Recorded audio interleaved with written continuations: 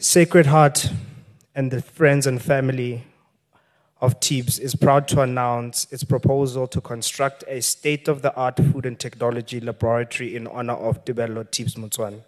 He completed his primary and high school at Sacred Heart and is remembered by his family and friends as a true visionary and game changer. The proposed food technology laboratory will be built opposite the Makatan Center. The Sacred Heart indoor basketball court will serve as a fitting tribute to Tibz's memory and legacy, his passion for basketball and love for cooking.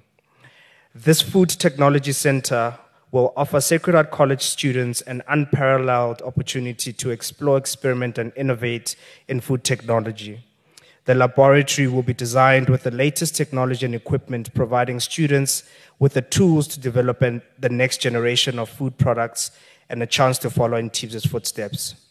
The Food Technology Laboratory aims to inspire and encourage students to follow their passions and fulfill their dreams.